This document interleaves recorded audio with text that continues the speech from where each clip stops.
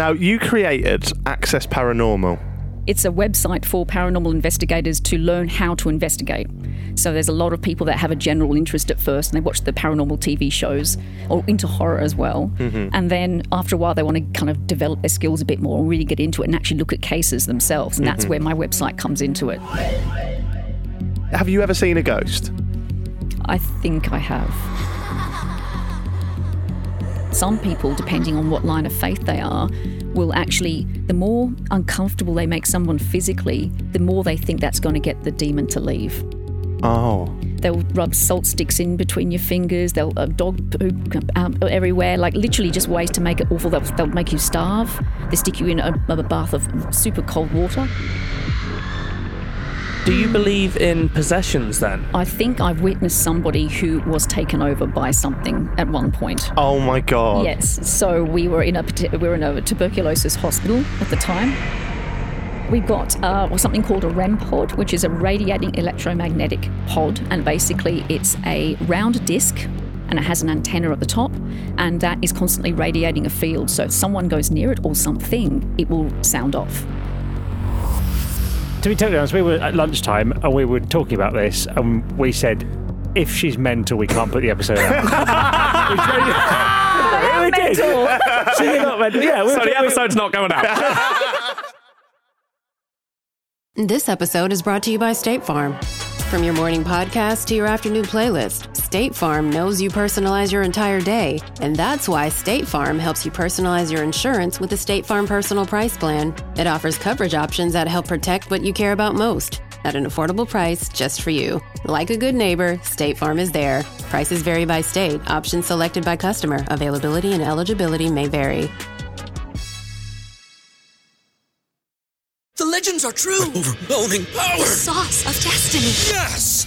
The most legendary sauce has arrived as McDonald's transforms into the anime world of WickDonald's. The greatest flavors unite in all new savory chili McDonald's sauce to make your 10-piece Wick Nuggets, fries, and Sprite ultra-powerful. Unlock manga comics with every meal and sit down for a new anime short every week only at WickDonald's. Ba-da-ba-ba-ba, go! At participating McDonald's for a limited time while supplies last.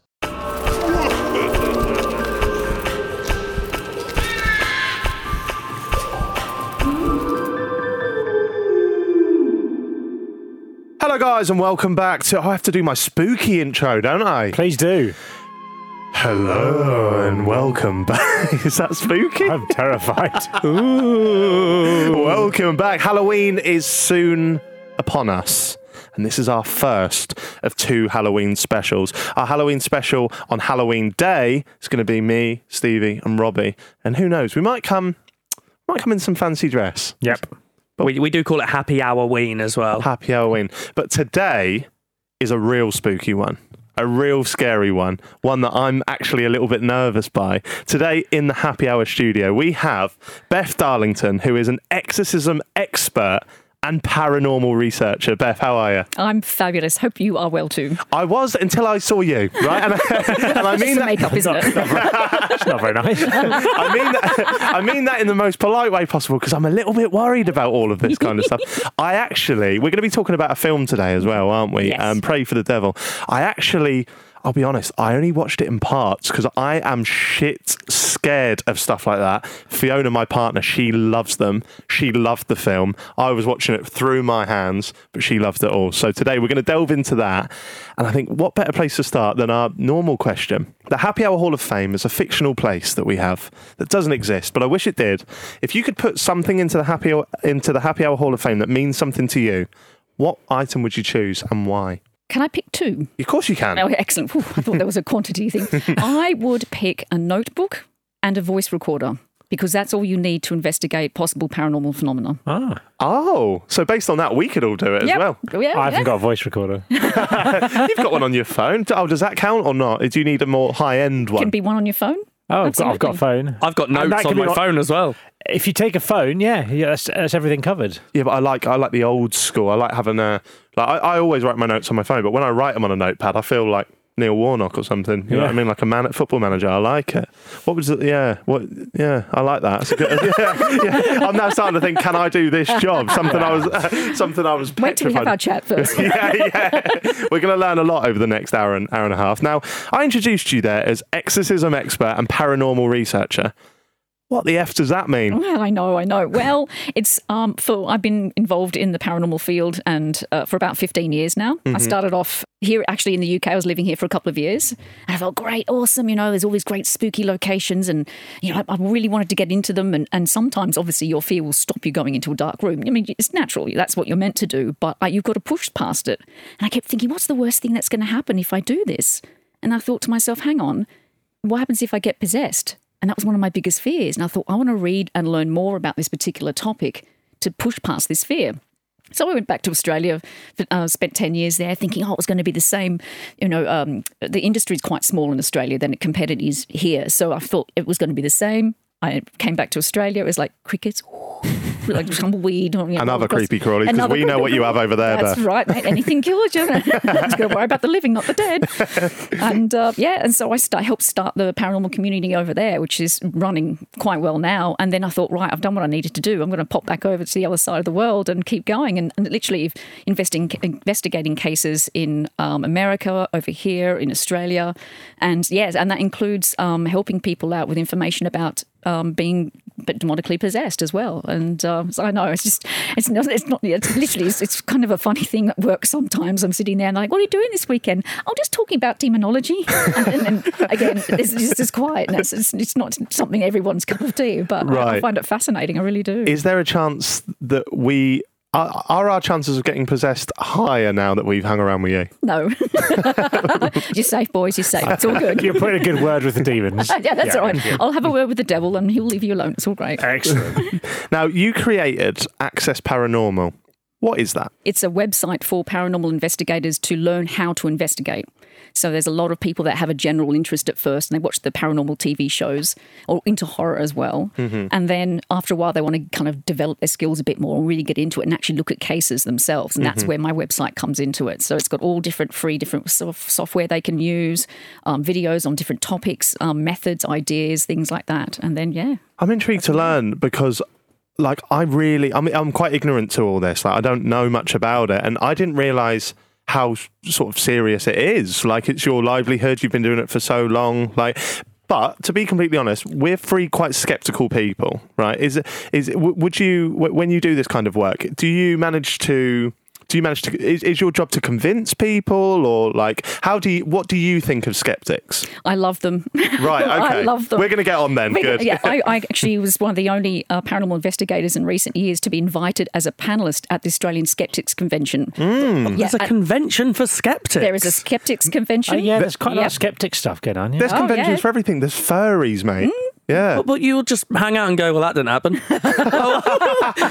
Surely you just don't do it. But then conventions are like where like-minded people come and go. Like, for example, you could go and probably football card conventions, yeah? I like football cards. Someone else will go, yeah, I like football cards. That's just a convention for people going, I don't believe in this. No, I don't believe in this. Yeah, but skepticism isn't just saying I don't believe in it. It's trying to sort of get evidence and find out about things. Then am I a skeptic then?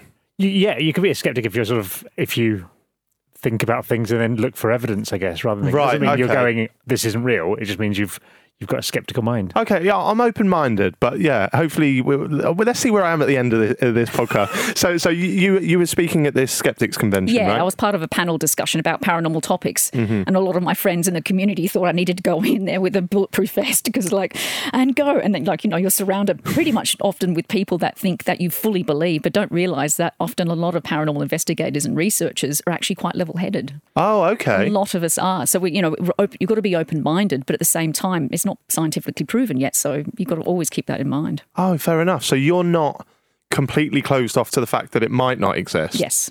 Oh, okay. Yeah. Okay, fair enough. That's better, isn't it? Yeah, that's better. Because if she'd come in here and go, it's 100% real, we'd be like, no, is it though? I can stay. You. What's this, Steve, you were telling me about this register thing? A National Register for Paranormal Investigators. Yes. There's a register for it. Yes, there is.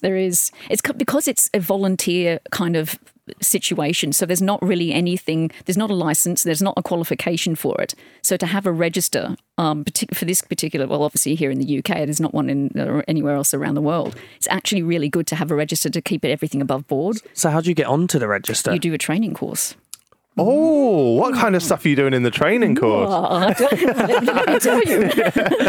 It's learning how to look at cases. So it's looking at people talk. Basically, a big part of it is witness interviewing. So a lot of it is getting information from people because obviously it's personal experiences. That's 90% of your job. 10% often is trying to figure out from a perspective of, was that bang something from a temperature drop or temperature rising? Was the pipes banging? Was it actually because there's air in the pipes, all that kind of stuff, like working out environmental conditions, right? And also having a basic sound knowledge of psychology as well. So I call it the inside job and the outside job, and you've got to figure out what's happening with those and marry those together and figure out for someone what's going on in their home.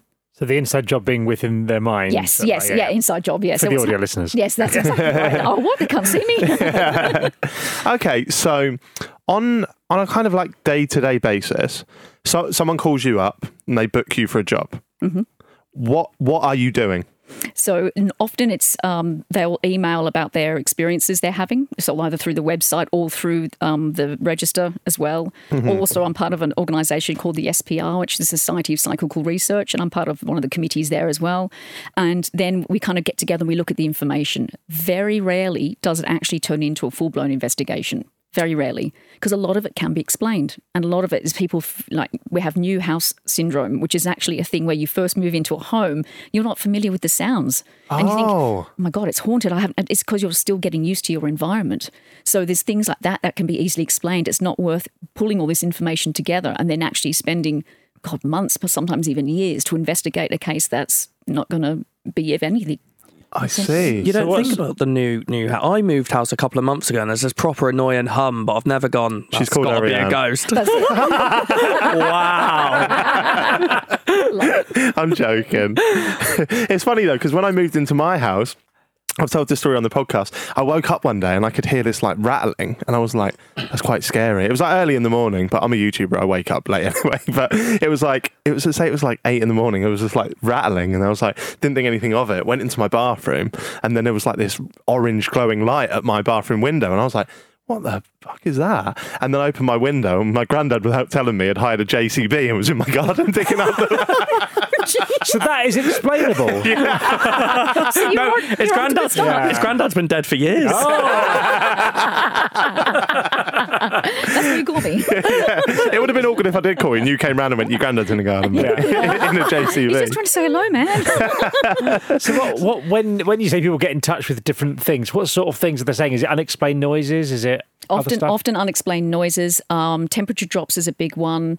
Hearing their voice, hearing their name called by a voice is a lot, but a lot of it is feelings. A lot of people, I feel like I'm being watched. I feel like something's trying to get a hold of me. A heap of them come from when people say they're seeing shadows at the corner of their eye. That's probably, for me, from the cases I've dealt with, probably the most common thing that people report when they feel their place is haunted. And is that an easily explained thing, or is that something that you would be like to investigate? Easily explainable. So it's like someone saying, I bumped my knee. Can you tell me what's wrong with it? It's like, well, there could be 60 different reasons why that knee's sore. It could be an existing condition beforehand. It could be something else. Like, doctors don't often just diagnose with just one thing. So it's a little bit like that. It's like there could be 50 different reasons why that person's seeing shadows on the corner of their eye. And what are the sort of things, if someone comes to you, you're like, we need to look into this? That takes time. It's not something from straight away. Obviously, it's very rare you get very active cases. And I hate that because, sometimes you see all these shows sometimes on TV, like, oh, I wish it was like that, And you're like, no, I would never live there. I'm like, I would. Crazy woman that I am. But so it's very, very rare that you get very strong, active conditions. Often people sort of like, categorize that as poltergeist, essentially. And then that's sometimes not really a haunting of the building. It could be a haunting of the person, and then you're looking at something else again. Right. So Go on. I was going to say that's quite good to hear from a skeptical point of view, because my brain pictures someone who does that job as just anyone calling and saying, there's some noises, and straight away they're like, okay, I'm going to go earn some money and just tell them don't worry, I've got rid of the ghost, you're good to go. Yeah. So it's quite nice to hear that you turn away most people and go, no, you're fine. You're not just turning out the kind of WD-40 doing the hinges and going, there we go, I think you'll find that sorted. or orbs, don't get me started. Yeah. What's your opinion on, because in this was something we were going to touch on later, but I feel like it's taken a natural progression there. What's your opinion on, in this line of work, there are going to be charlatans, aren't there? And there are going to be people that are out just to make a quick buck. Like, for example, I made a video on my YouTube channel about a year ago where I called up psychic mediums on the phone, and I asked them to get in contact with my dead nan, Norma Rose, who's not dead and in fact never existed. And they told me a whole spiel about her for like 15 quid a minute and stuff like that. What's your opinion on people like that? They definitely do exist, and they do actually involve themselves within the paranormal community as well, because they'll want to come in and actually help out with a haunting of a particular location. And they actually, it's kind of like an excuse for them to what we call a platform read. So essentially, someone going, I'm detecting, I think you've had a father, like that kind of stuff. Yeah. Like, really? So, that kind of John, James, Dave, Terry. Absolutely. And they just, because it's a way for them to feel important. Some people just are needing a little bit more help when it comes to self-esteem, and they sometimes find this is a way to do it. So they'll want to feel important, because people will hang on to the word of a psychic when they wander in, like, oh, do you feel a spirit in that corner? Yes, I do. And they're angry at you. Oh, why? What, they're angry? And everyone's focused on that person. So from that perspective, in the paranormal community, we do get people that, I call them wannabe mediums. So right, and they actually don't have a shred of any type of ability. So it is definitely possible. And then on the other side of the coin, like these are people that are trying to get into your line of work and perhaps doing it for the wrong reasons. What do you think of people that people like Darren Brown, who he kind of like sort of poo-poos it in a bit. Do you know what I mean? Like, he rubbishes it a bit and he shows you the inside. Do you think it's important to have people like him? Absolutely, absolutely. I literally only a couple of months ago finished a book called Psychic Mafia. Really good name. Yeah. And I want to read it. And that's basically tells you what it's this network of mediums all around the US at the time that collected information from regular people that went to spiritualist churches. And so they had all this information before they would do a sitting and a reading with them. Oh, right. Yeah, and they, oh my gosh, and they donate all this money to this church. It just kept going, and he exposes it all. So, yeah, fascinating book. How would someone who's listening, say we do have a listener right now who's thinking something's going on, how would they differentiate between someone who's actually doing this job and someone who's just trying to make a quick buck? Find out what learning they've had. I can't say qualifications, but what learning. So have they been to any courses? What courses were they? So again, there's a lot of misinformation. Like I did an online course for 10 minutes and now I'm a paranormal investigator. And there are some that actually say they're certified. You cannot actually certify as a paranormal investigator. It's a term that you call yourself essentially. So it's literally finding out where they've got their learning from, how many years of experience, and not just like an interest. You've got to have active experience, not just like, I've worked on maybe 3 cases in the last year, so I'm ready to go. Like, that's the best thing, is finding out how much experience they actually do, and not a lot of groups or teams will tell you. So that's why it's always good to have my website, I list everything. I'm like, this is I know my shiz, so This is why. So that's where my backing comes from. So that's the best way. Is that what this national register's for then? Is that to help people go, right, Beth's on this list, she must be decent at it? Yeah. She's been verified by an organisation that carry out their own training when it comes to investigating paranormal phenomena. So yeah, that definitely helps. Oh, it's fascinating There's stuff. There's people investigating the investigators. Exactly. Okay, like a Russian doll of investigators. Exactly. Oh, yeah, absolutely. Now, how did you get into this? Because this is a very unusual job, it's got to be said. Did something paranormal happen to you when you were growing up? Yes, it did. My dad had a house in York, which is in Western Australia, and it's about an hour's drive from Perth, from the main city of Western Australia. And I loved old houses. And so at one point, my sister and I were asleep, and we heard a loud bang. And I thought, it's probably one of the pictures had fallen off the wall or something like that, something fairly explainable. Rolled over, went to sleep.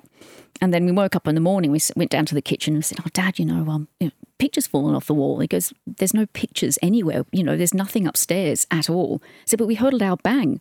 Because we just had the walls painted. There's nothing, we're waiting for it to dry. He goes, why did you think that? I said, well, didn't you hear it? It was a big house. They turned it into a bed and breakfast, and it was 8 bedrooms. So he's right at the other end, so we couldn't hear it. But we definitely heard it, and it woke us up.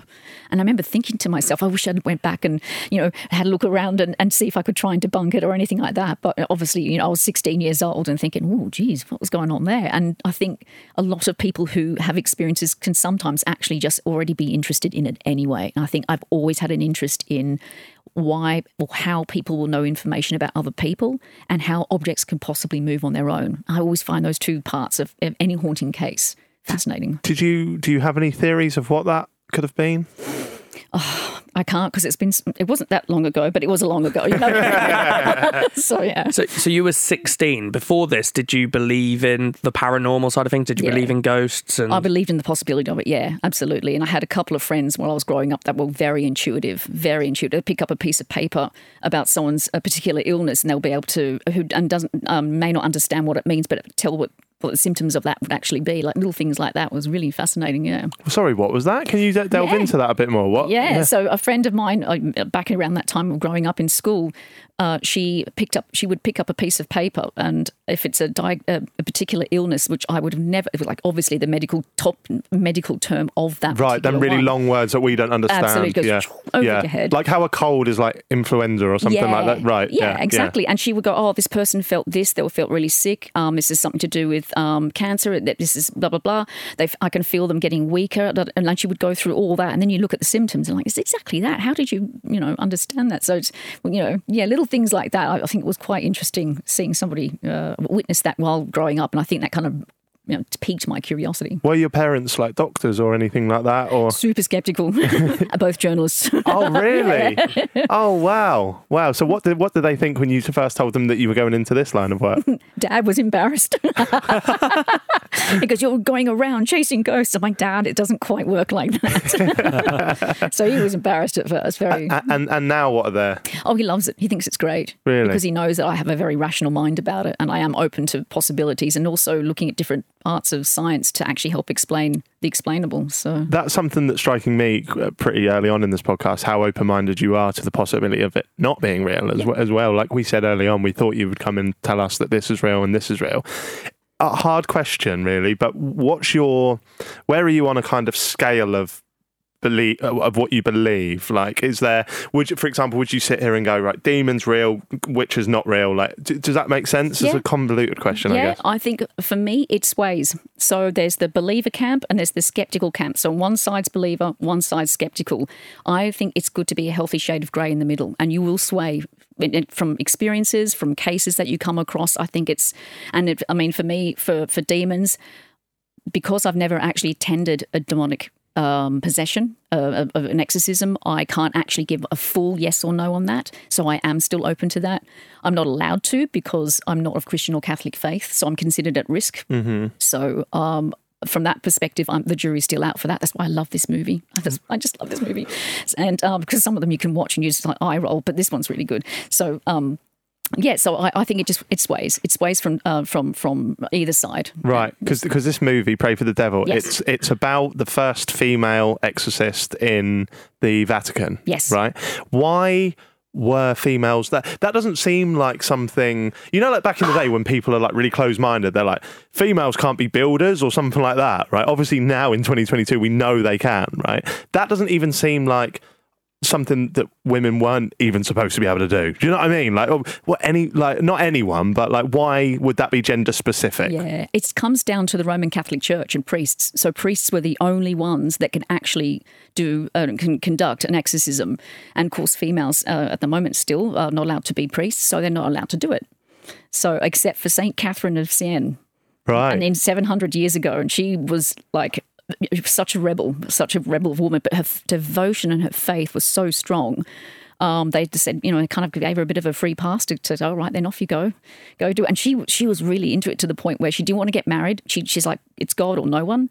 She would, and back in the day, obviously women had to get married, very early. So she would cut her hair. to make sure she didn't have nice long hair. She loved it when she got the chicken pox because then she looked even more ugly. Like this is how she just didn't want anything to do with marriage. She just wanted to be devoted to God, and I think they obviously had seen her devotion and thought, well, she's obviously doing good. We want to bring that along and keep it going. So this film is based on the true story of... Oh, well, no, that was the only female exorcist that we know of. So the movie goes into a new individual in present times and what that looks like. Obviously, as we know, we're a lot more open-minded nowadays. Yeah. And how that would represent having a female actually show promise where she normally people say they have a calling to do this. But for her, she's actually been called by the devil himself. So and I love that twist. Oh, so good. Now, the film is out on October the 28th. You mentioned some sort of ghostly films there will make you eye roll and tut. What's different about this film? I loved the representation of the different characteristics of someone going under demonic possession. They had that quite well and quite accurate. There was one that I thought, maybe not, but the rest of it was really, really good. I also like the pace of it. I like the way that they went into each of the subjects as well, and also where they broached the fact of having a female wanting to do this in the Roman Catholic Church. That's a delicate story right there. So they actually approached that really well. Right. Yeah. So, yeah. Do you find those? Because, like I said, I shit myself. Like, did you change your underwear?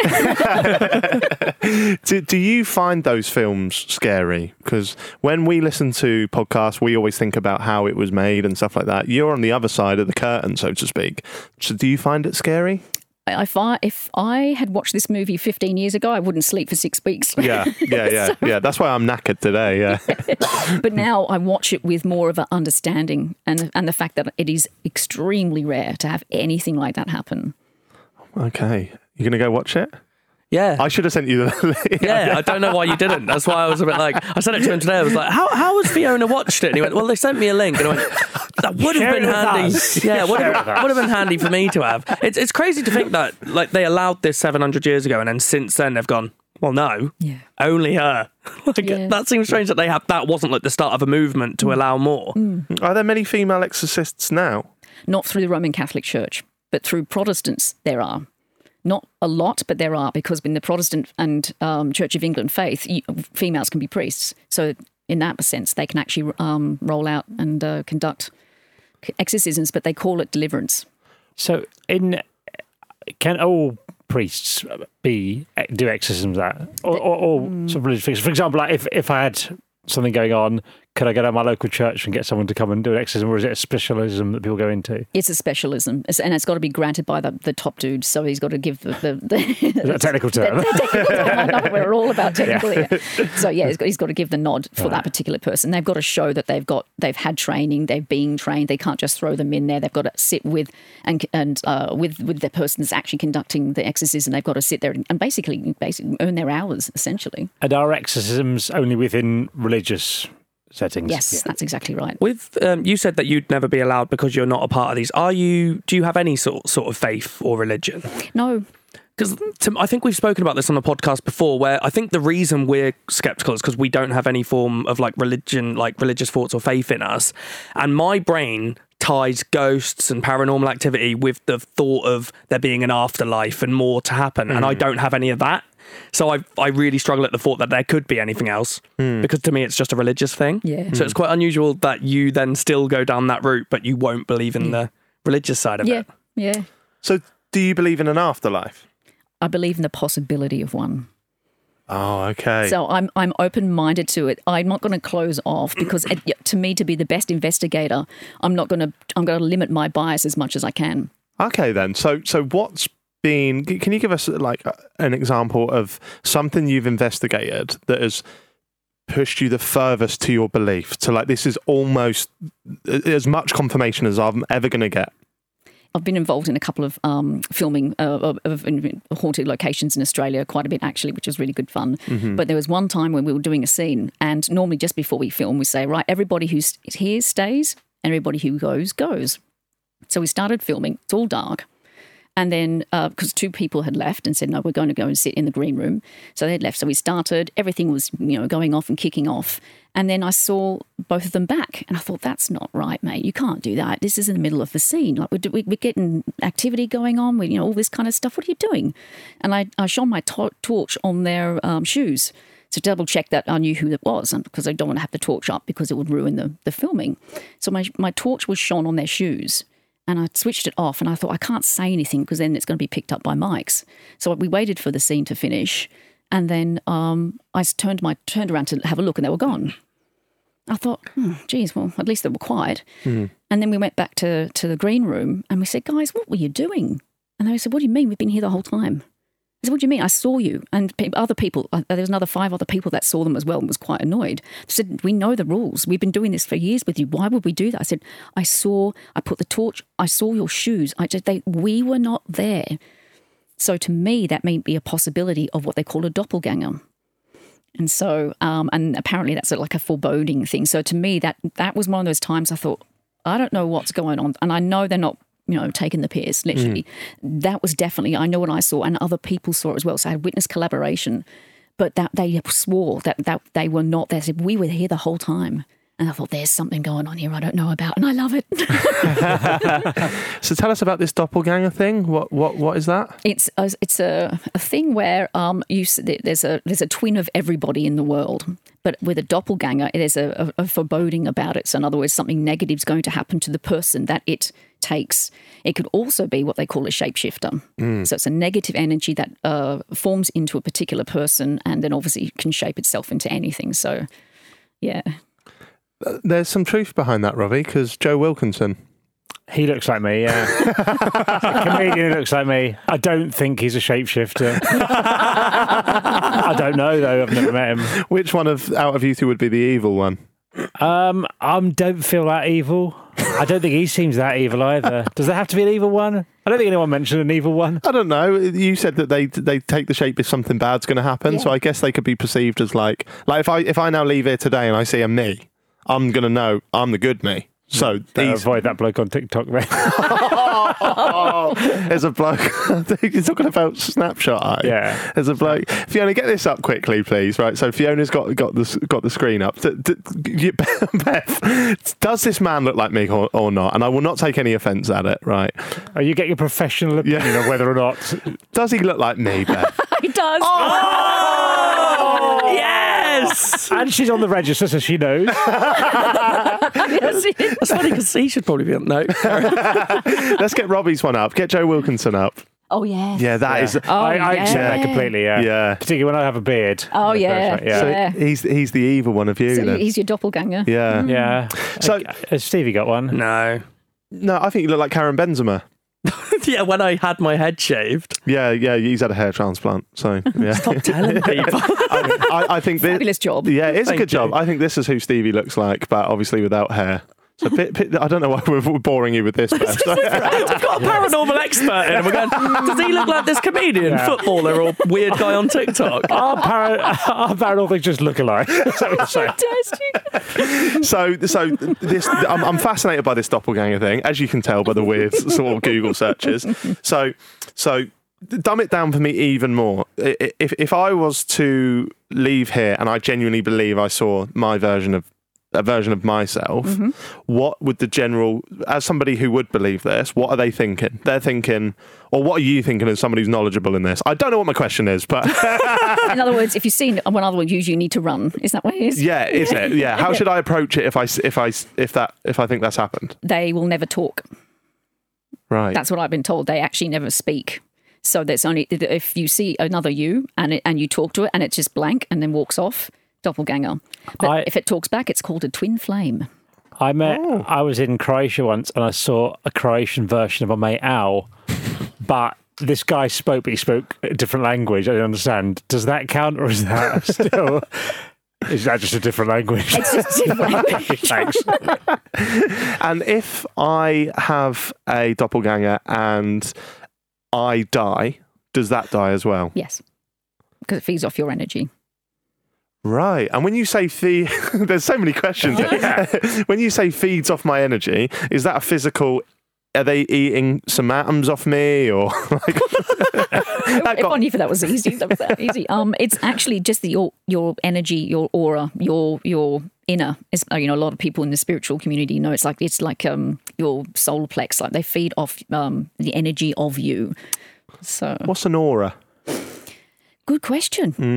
It's a colourful thing that lights up around you. No, it's not just that. It's again, it's your energy field, and a lot of if you go to one of those spiritual conventions and expos, which they have as well, because we've got to have a convention for that. It's they have particular cameras that can actually take a photo of your actual aura at the time, so you can actually have aura photos as well. So, but it's literally just the energy from you, from spiritual energy. From that particular person. How does a camera see that? I'm not sure about the ins and outs of that one, though. So I'm not sure how the technology works with how they can sort of say they're picking it up. Is that like when you see a pregnant woman, you're glowing? Is that their aura? That's because exactly. they're happy. They're fabulous. So is an aura a scientifically proven thing, or is that like a paranormal idea? There is some research to suggest that we do give out an energy field. Right. Or very, very low bio-EMF. Okay. And that's why sometimes if you'll ever watch one of the paranormal shows, they'll have these gadgets that detect EMF. We did a ghost hunt once, and they had one of those readers, and it was pinging off. Yes. Pretty mad, yeah. And that's on the theory that once you die, it's the law of thermodynamics, the second law, which says once you die, energy doesn't die, it changes form. So where does it go? So if you've had bio-EMF as you're alive, then when you die, detector's going to pick it up. So that's the idea behind it. Okay, and go on. If Jack's got a thing eating his aura, I'm getting the words wrong here. Jack's got like perfect analogy. One of the things eating his aura. Does that have an effect on him? Like, is he like, I'm a bit drained? What's up? I don't feel quite right. You feel drained. You feel very drained. Yeah. Now, Beth, so if you kill that bloke who looks like you on TikTok, you'll feel better. Snapshot I'm coming for you. So see, I'm scared now because last 2 nights, I've really struggled to sleep. Something's having a little nibble of my aura. I think it was just the hotel. I think that hotel nibbled my aura. Yeah. That mattress was pretty tough, wasn't it? It was really thin. Yeah. Why are we talking about this again? My window didn't shut. There was a little screw. You had to literally. They drilled a hole. The window's open. I had to pull it shut with my little finger under it, and then there's a little screw and it's not important. So, what's the difference between an aura and an orb? Oh my word! So orbs are like it's it's its own energy source. So an aura, it comes direct from the person. Apparently, you can see it and feel it for people that are very sensitive. Mm-hmm. But for orbs, they are actually their own energy in a sphere. But for me, I struggle quite a lot with people saying there are spirit orbs because a lot of people, when they feel that they have spirit orbs in their home or place of work, they take a photo. Often it's dust and it's moisture. And that's one of the biggest banes of any paranormal investigator. You'll get photos on a weekly basis where people going, I think there's something in my home. I took a picture and there's this orb in it. It's like, yeah, that's because there was a piece of dust about this far away, 15 centimetres away from the lens of your camera. Oh, it's a good camera. Yeah, exactly. But, it's just a nightmare. I've seen photos like that before where they're like, but if you look at all these photos, the orb's in all of them, but it's moving. Yes. Oh, yeah, the moving ones are funny ones because they're like, oh, look, it's moving. It's because airflow. When I was younger, I thought I saw an orb in the woods, and then I didn't want to go over there. It was like this big white, like glowing thing almost. Yeah. I went back, it was just a big rock. Yeah. So, it's interesting, and yet there is natural phenomena. There are people say they see orbs in the Australian bush, and that would be one place you think that has to be maybe a legit reason or a possible case for something, but it's not, because there's certain gases at certain times with the way the Earth moves, it actually it lights up. Right. Yeah, and people think with fireflies as well in America that people, I saw this light and it was moving around, but it was fireflies. It's fly season, things like that. So it's just being aware of your environment. But yeah, orbs are a big bane of contention for me. Why, if you saw a image of like an orb or an aura or something slightly paranormal, can you debunk them quite easily? Yes, very much so, because you can see whether or not there's mold anywhere. There's more likely moisture. Are you outside? Is it a windy day? It doesn't even have to be a windy day. Did someone slightly move? And of course, something was stirred up as far as dust. Dust is another one as well. Right. So, yeah, it definitely can. I know a few girls on Facebook are into crystals and stuff. Are crystals a thing? Oh, there are some people who choose to investigate the paranormal using crystals for divination to see if they can speak to a What's the theory spirit. behind a crystal? Sorry, how do they work? Well, because they're from the earth. And so Right. they have their own energy field. So they'll be able to, the spirit's able to move them, and particularly in a pendulum, a lot of that over the last 150 years, I think people have been doing that. So yeah, they tend to, that's the reason why they use crystals as a way to try and, find out for spirits around. What do you think of that? A load of baloney. I was going to say something else, but I'll think of it. That was the impression I got from Facebook. Sometimes, because Fiona's the producer, she's listening to this. Sometimes she'll have, when she's super interested. Like I know she was super interested in this one. She'll put up questions on the screen to ask, and just then I saw her type, "Have you ever used?" And then when you said "load of baloney," she just deleted it all.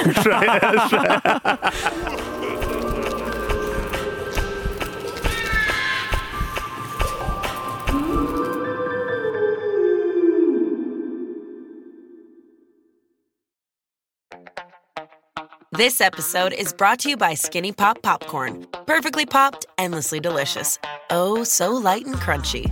Skinny Pop Original Popcorn is the snack you've been searching for. Made with just 3 simple ingredients: popcorn kernels, sunflower oil, and salt. Snacking never felt or tasted so good. Perfectly popped, endlessly delicious. Give yourself permission to snack and pick up Skinny Pop Original Popcorn today. This episode is brought to you by Paramount Plus. An unlikely friendship begins in the Paramount Plus original movie Little Wing, starring Brooklyn Prince with Kelly Riley and Brian Cox. Reeling from her parents' divorce, Caitlin steals a valuable bird to save her home, but instead forms a bond with the owner, leading to a new outlook on life. Little Wing, now streaming exclusively on Paramount Plus. Head to ParamountPlus.com to try it free. Rated PG-13. I just want to quickly go back to you. You mentioned that you've been on sets before where you've been filming, and obviously we got onto this doppelganger chat. But just going back to that, why is it that whenever we see these TV shows, something always happens? Like, I feel like surely it can't always happen. Like, it's got to be fake. I would love to see like Britain's Most Haunted or whatever, where Derek Acorah was on there, and he just went, "Well, fuck all's happened here. See you next week." That's got to happen, surely. That's exactly right. But you know what? When we did that, we went to the Harwich Fort and we did this sort of thing. That did make me a bit more accepting of it because nothing happened. Yeah. Like, it was a bit shit, Yeah. wasn't it? It was a bit shit. Nothing really happened. I thought, well, if you were going to make this up on a sort of quite big YouTube video, you'd make something happen. You'd fake Do you know what I mean? something. You'd fake something. Yeah. You wouldn't just go, oh, yeah, not much there. Yeah. And then I thought, okay, well, yeah. Does that give your kind of industry a bad name, that these kind of shows, does Yeah, it? because people, if they go to events like ghost tours and walk, not necessarily walking tours, but paranormal investigations, public ones, paid ones, they expect something to happen because they've seen it on TV. Right. And I used to run quite a few of them. And the first thing we say is like, we cannot guarantee something's going to happen. No, we're not going to take your money and run, but it's spontaneous phenomena. I can't tell when it's going to happen. And it's sometimes, if you've got a really good group of people, some things might actually happen. I sometimes think it's really down sometimes to the group dynamic, essentially. Oh, really? Have you been on a show before where they've expected you to go along with something where you've gone, well, no, I can't because it's just not happening? Thankfully, no. Because I vet the people that are creating these particular programs pretty well, because I will not don't go down that path. I would rather sit in the dark for 2 hours and nothing happen. Just go, well, that's just the way it is, than to sit there and try and fake stuff. And I know of people who have done that, and it's just, again, like you mentioned, it just puts the community in a bad name. Is it awkward for you when they come on these tours and then nothing happens? You got to go, well, see you later. Yeah. Well, the thing is that we always have a backup as well. So we talk a little bit about what we do. We talk about a bit of the equipment, why we use it. We talk about different areas. We try different, what they call experiments. So we'll send somebody to the other end of the room and we'll ask them to ask a few questions. We'll have a device on the ground on the other side and see if that responds. Okay. Or put someone alone in his place and lock the door and then give them 5 minutes and see if they freak out. We did that one. We did that one with you, didn't we? I was all right. It was so funny, right? I've got to tell you this one. So I can't remember the lad's name who did it, but No, he was a lovely person. We just didn't believe it, and we thought it was one of those ones where they were kind of trying to make stuff happen, right? Like, for example, like I rocked. There was a boat in like an old rowing boat, and I rocked it, and he said like, "Oh yeah, that's this, that, and the other." When I was literally doing it, like, so it's one of these typical ones. There were some noises. You know what's a noise? I think it's definitely wind. Yeah, 100% wind. Yeah. And then there was one bit, right, which was really good. Robbie didn't tell us that he was doing this, but he brought some fake blood with him, and then he had to go in the room on his own. He was in this. No, we were all with an you. old army bed. Yeah, everyone was in the room. Yeah, we're all together. And old army bed, and Robbie had to lay down in this bed where these fallen soldiers had died, and we had those sticks that cross over. You know, those magnetic dowsing rods. Yeah, we had those, and we were all looking at these rods, and Robbie played it perfectly. He put this blood all on his mouth coming out, and we didn't see it, and I didn't know it was going to happen. He didn't even tell us. And then when we looked back, at first, for a second, I was like, "Oh God, that's made me jump." But the guy who had put on the show screamed and screamed and screamed, and I was thinking, this is your job. You're supposed to see stuff like this. Yeah, but to be fair, you probably don't see people bleeding from the mouth. You've not been murdered by ghosts. That's fantastic. Oh, I'm taking that. Good. I wish I'd kept, but I didn't want to upset anyone. I didn't want to seem disrespectful to what he was doing too much. I mean, I wasn't that. So I stopped. I wish I'd carried on for a little bit longer. Just like when you've done these tours and stuff, and as you say, stuff doesn't always happen. If something does happen that's unexplainable, because you've been in the game for so long, are you like that guy? Will you shriek, or are you calm and composed? Calm and composed, yeah. You do not. That's the last thing you want to do when you've got people around you, because if they, like you said, if he's screaming and ranting and running off, not a good idea. Yeah. What's the best thing that's ever happened on one of these tours? Like, what's got the best reaction where you thought, actually, I'm happy with this one. These lot are going to leave happy. We've had our fingers on the table when we're doing a Victorian seance. And you have your fingertips on the table, and you could hear it tapping like someone's fingernail in the middle. And it was tapping in response to questions that we were asking it, 2 for yes, 1 for no. And we had the torch on, and we had light. It was full light, and yet it was tapping in the middle in time, and it was consistent as well. So that was probably the best. I was like, "Oh, that's a good one. We're going to get repeat business here." But how hard is it to set up a seance? Not very hard at all. What is? I want to do one. It's a round table. Yeah, we've got a round table. There we go. Can we do one? We can try. I'm too scared. I like how you're going, I'm a skeptic, but I will not talk to ghosts. Yeah, but like I've said this before, right? Like if like we've had this debate on God before. Like I consider myself to be an atheist, like that. And if ever, like touch wood, something bad happened to me, I'm probably in my head going to send a little prayer, right? Because I think I don't believe in it, But if there is a 0.001% chance that doing that is going to help, I'm just going to do it, because it's not hard to do that. Yeah. So on the 0.001% chance that demons are real, I don't want to fuck with them. Do you know what I'm saying? Yeah, but you're not going to mess with them, are you? The thing I worry about with the prayers is if I get the wrong God. Do you know what I mean? And this God was going to, he's a nice guy, I'm going to save him. Oh, he's gone with the other one, has he? I don't want to make it worse. Yeah. It's like if I have a heart attack at a Millwall game, they're going to see me in a West Ham and we're going to leave. Yeah. Well, why do ghosts seemingly like communicate through tapping and stuff like that? That's the big question. Like, often you think if you had passed over, you would turn up in your apparitional form and have a good old conversation for about maybe 10, 15 minutes. Go, right, I'm this is a bit heavy over here. I'm heading back over. Yeah. If only it works like that. I think because people have said it's the energy of when you pass over, it's very different. And apparently the mediums I've spoken to, trying to talk to somebody on the other side is a very difficult thing. It's very complex, and apparently being on this plane is very dense. I thought, gravity, but anyway, no. But that's what I've been told. Again, I'm about as psychic as the chair I'm sitting on, so all the information I know about what it's like to try and communicate and why there is just tapping or rapping or knocking instead of just saying, yo, what's up?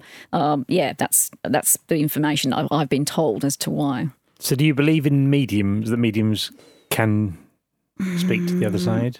I think there's probably only been one person I thought, there's a 50-50 chance she might have an ability. Right. Really? Yeah. It's because it's so hit and miss. Yeah. So some mediums I work with on cases, well, not a lot, I don't actually work with them on cases, but on public events, they can be very good one sort of shift or one night, and then the next nothing, or they'll pick up something and then someone goes, no, I thought it was a male spirit. No, I feel a female spirit. I'm like, make up your mind, you know? Yeah. But it's so hard to verify a lot of the information that comes through. I want dates, I want times, I want names, I want all this kind of stuff, and I want to go back through hysterical records. Historical records. And verify it. But, you know, a lot of it's like, oh, they died of a pain in the chest. Well, geez, that's like half the population, you know? Right. Would you describe yourself as a skeptic? Yeah, I do tend to lean towards that. But again, there's things I've experienced where, the jury's still out, and I love it. It's fascinating. So this one amazing psychic that you speak about, what did she do that was different? Was it just getting things bang on, like, consistently? Yeah, she was helping in a case where there was a missing... so I've actually helped with cases where there's been bodies that haven't been found. Right. And so they're bringing a medium to come in and help out. And that was part of a program called In Tenebris, I think is the pronunciation, which means in darkness in Latin. And so we were looking at the dark aspect of what happens when someone's murdered and their spirit's not able to move on. And part of that was actually having this particular medium come in, and she was able to talk about where the remains were. Now, the police had gone all up and down this river in the bush out back in Australia. And they said they couldn't find anything. She goes, no, there's a part of her that's here. I know it. I can feel it. Now, there's no way she would know. It was a very high-profile Unless case. she was the killer. Yes, exactly. That's exactly right. And I never saw her again. No. And so she, and sure enough, that we actually spoke to the police the next day. They were very, obviously, they have to be very blasé about it all and very sort of sit back in it and so like, well, that's information you've come across. We'll take that on board and put it in our file and probably close it and let it rot. But they actually did do something about it, and they did find the fact there was a femur bone in that part of the thing. So that must have put her at the top of the suspects list, though. No, because if the crime happened over 10 years ago, literally to the day that we actually went, because we purposely went to the 10-year anniversary of the crime actually being committed. So there's no DNA. It's all been washed away. So she was safe. But wow. Yeah, so from that perspective, I thought that is pretty good because they've gone through all that. And normally mediums go, no, well, if it's not here, it's going to be somewhere else. She's like, no, they've missed a spot. There's that area right there.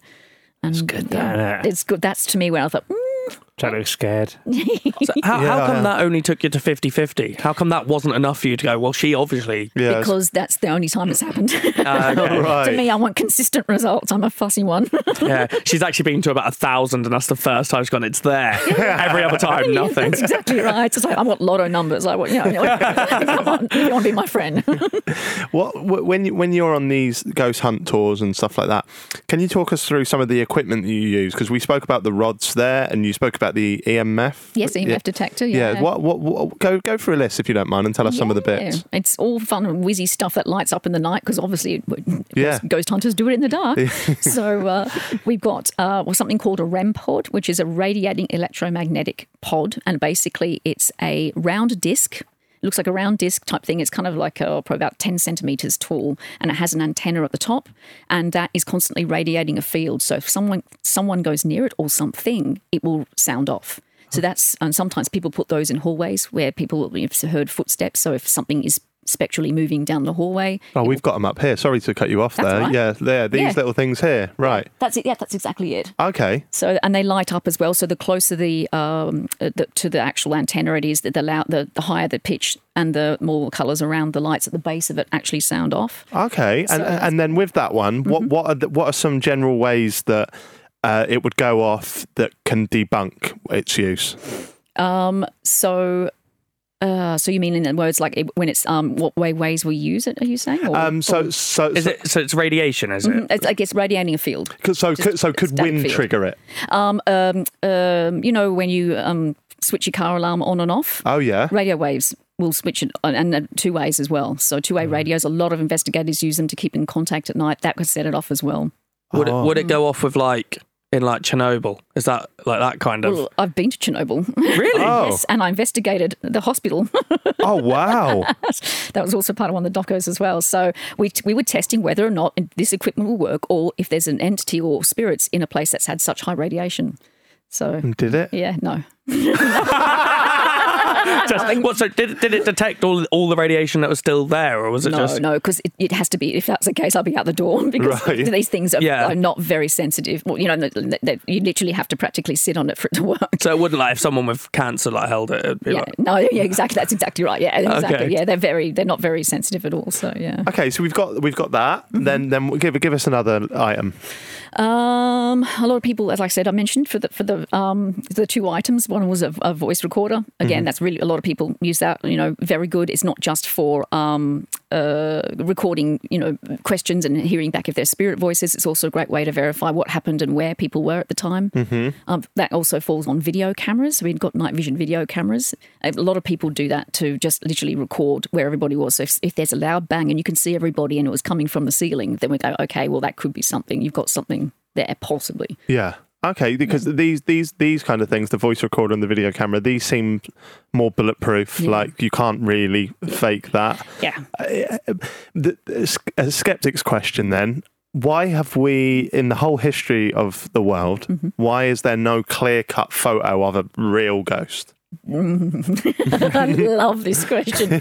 I think because it's spontaneous phenomena. When people experience it, they weren't expecting it.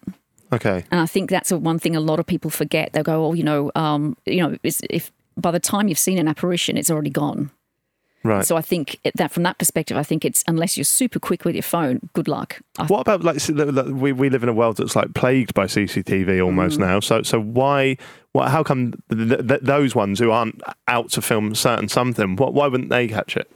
Some people feel that there's been footage of CCTV cameras. Like, I think this Paranormal Court on Camera, I think, is on a program, and they have a lot of supposed footage of apparitions, turning up in gas stations and then disappearing, and mists and all sorts of stuff going on. Right. I don't really know what's going on there. I don't think like a ghost would be walking through a petrol station. But hey, you know what? Yeah. It's normal life, and so to be honest, I don't know. Might just be going to the 7-Eleven, getting a packet of auras or something. Yeah. Just have munchies. CCTV's really only ever checked when something happens as well, isn't it? Like, It's not often looked at until someone gets in a fight and they need to look at it. Yeah. It's not often there's someone just watching CCTV all day. Security guards?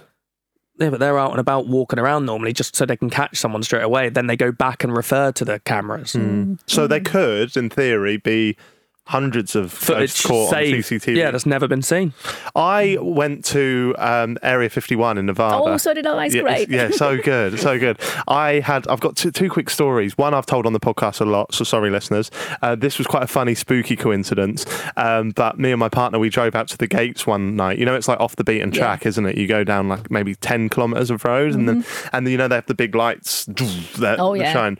We were at the gates and we were taking photos there, and then they all shut off and went pitch black, and we were like, fuck, this is quite scary, and they wouldn't turn back on. So we ran to our car, and then this is the first time it's ever happened, but I was playing, and like I've said on the pod, this 100% happened, but it's purely a coincidence, but I was playing like one of my normal Spotify playlists on the car, and when I got in the car, we were driving away, and my Fiona was like, get out of here, but it had turned to a song that I've never listened to on Spotify called We've Got to Get Out of This Place by like the Animals or the Doors or something. So that was fucking freaky. But I mean, like, as a skeptic, you can just go, oh, my playlist was over and it went on to a random song. But a spooky one that I like and a good story. Another one, I stayed in a town called Rachel, which is the closest like habitable town to Area 51. There's like got like 50 people that live there, and we was doing a documentary on UFOs, and one of the guys there, and they're all like larger than life characters out there, aren't they? Because I remember asking one of the guys there, do you believe in aliens?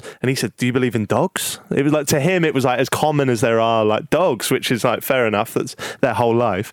He showed me this footage that he had. He was out in the desert, obviously, but there was a no-fly. This could have been bollocks, but he told me there's a no-fly zone, like a patch of sky where they can't fly over. That's what a no-fly zone is. You're not allowed to fly over Area 51, are you? Yeah, right. But they don't fly anything over there as well. There's like a specific part. So what he did is he set a motion detector camera up on that part of the sky that would only film if something went over there, because it shouldn't be. And he had footage of like something like dotting across the sky that would go off and on. And I saw that with my own eyes, and I don't know what the legit sort of kind of. I love it. I love those kind of stories. Yeah. If you went out to Area 51, are you quite a big believer in alien life then? I believe, again, I know it sounds really generic, but I believe in the possibility. I think our universe is way too big for us to sit there and go, it's just us. I mean, we're stuffed if that's the case. I think it's just us, isn't it? Yeah, no, it's depressing, isn't it? Where's our neighbour? Yeah. So, yeah, I honestly think there's definitely the possibility of it, 100%. I always go through the kind of like boring answer that I think if there are aliens, they're not necessarily like us. They're like little amoebas and stuff. Like, Yeah. yeah, 'cause I mean, that's still alien, isn't it? the likelihood of us being what we are is so low as it is. So the likelihood of another lot of this being somewhere else is obviously also fairly And low. we're the ones with Donald Trump. I know. Well, have you ever seen a ghost? I think I have. Tell us more. I think I have. So it was a old pub called the Bushrangers Hotel. I know you can't get any more Australian than that. And, I guess which country that was in. yeah. You get a gold star. And we were setting up actually at the time. So we shut the front door, locked it. The owner had gone out, so that was great. So obviously, not very rare we have the place to ourselves. People have talked about the fact there's been apparitions at this location, and we were setting up, and I was sitting around almost like at the table that we've got here, like similar size, and there was a couple of us around facing in a certain direction, and I saw, how sometimes there's buildings where there's the bar, and then they've got a section cut out in the wall, and you can see through to the dining area. Yeah, where they put like the food over. Yeah, that's exactly right. But it's got glass, so it's there just to see who's across into the other section. Mm-hmm. I don't know why they have glass. It's a good idea. They probably shouldn't have. So anyway, so it's all glassed up, and I looked up, and there was a guy with sandy-coloured hair and a denim blue shirt walked past. I went, hang on. Now we're paranormal investigators. We're all in black. Okay, there's no one's wearing blue. Yeah, and no one had that hair colour, and they were quite tall. And I thought to myself, hang on a second. And I looked up, and someone else had seen it at the same time. And he went, because my friend at the time, and he went, hang on, did you? I said, yeah. I said, the doors are locked. I went, oh, man, someone's gotten in because we're trying to get everyone out so we can, it's a working pub. Yeah. So I went around the corner, and as I went around the corner, I realised that there were hard floors in that section. Also, when I went around, I thought, I have not heard footsteps. When I went around, it was gone. I thought, who is that? And then I thought to myself, hang on, if they were actually walking at the height that I'd seen them, they'd be half down into the floor. So they'd be like walking like through part of their calves or something. And so when the owner came back at the end of the night, I said, what's the history of the floor? He goes, oh, it's the new floor. The other one was about a foot down. So the apparition I may have possibly seen was walking on the original floor. Oh, right. And I know I've got goosebumps even now, but but I was lucky that somebody else was also there, because often when people witness these kinds of things, it's often on their own, and someone goes, well, I didn't see it. But when someone said, yeah, I saw the same thing, and I thought, why would someone be old and wearing a blue shirt when we're all, in our 30s, freaking wearing black? And I didn't hear any footsteps. It's a hard floor. And I was kind of putting this together as I went around the corner and went, what just happened? That's fucking so strange.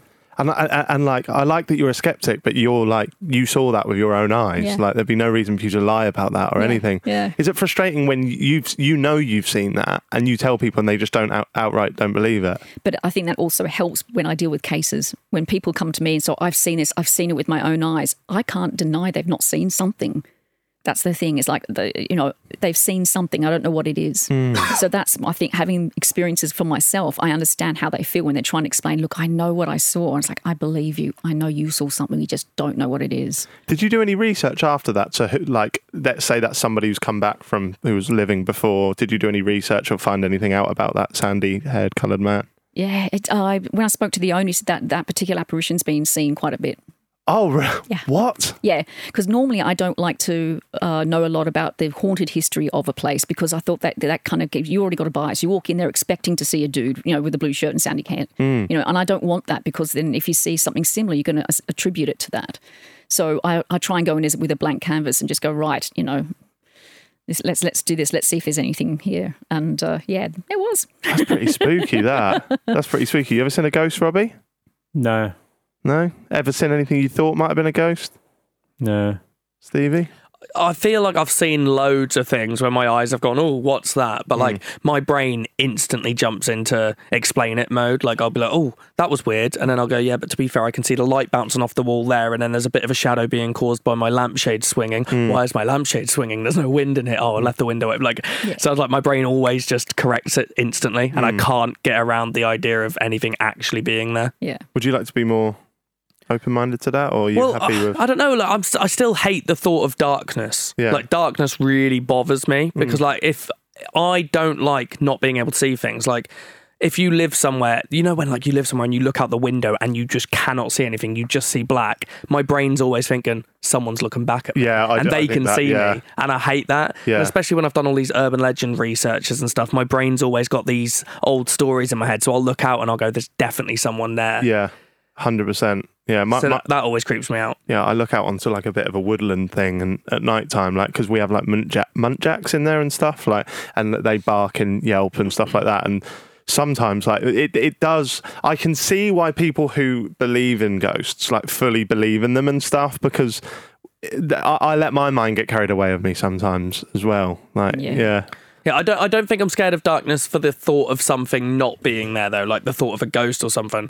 I'm more scared of like nutters. Yeah. Like I'm thinking there's going to be someone in a bush out there. Like the guy outside your house the other day was smashing the lamppost. Yeah. I walked outside my house and Jack was picking me up to go and play football. And as soon as I walked out of the house, I genuinely saw a man across the road just levering a lamppost, like punching it as hard as he could. Yeah. And then he stopped and just walked off like it was the most normal thing in the world. Not a single noise either.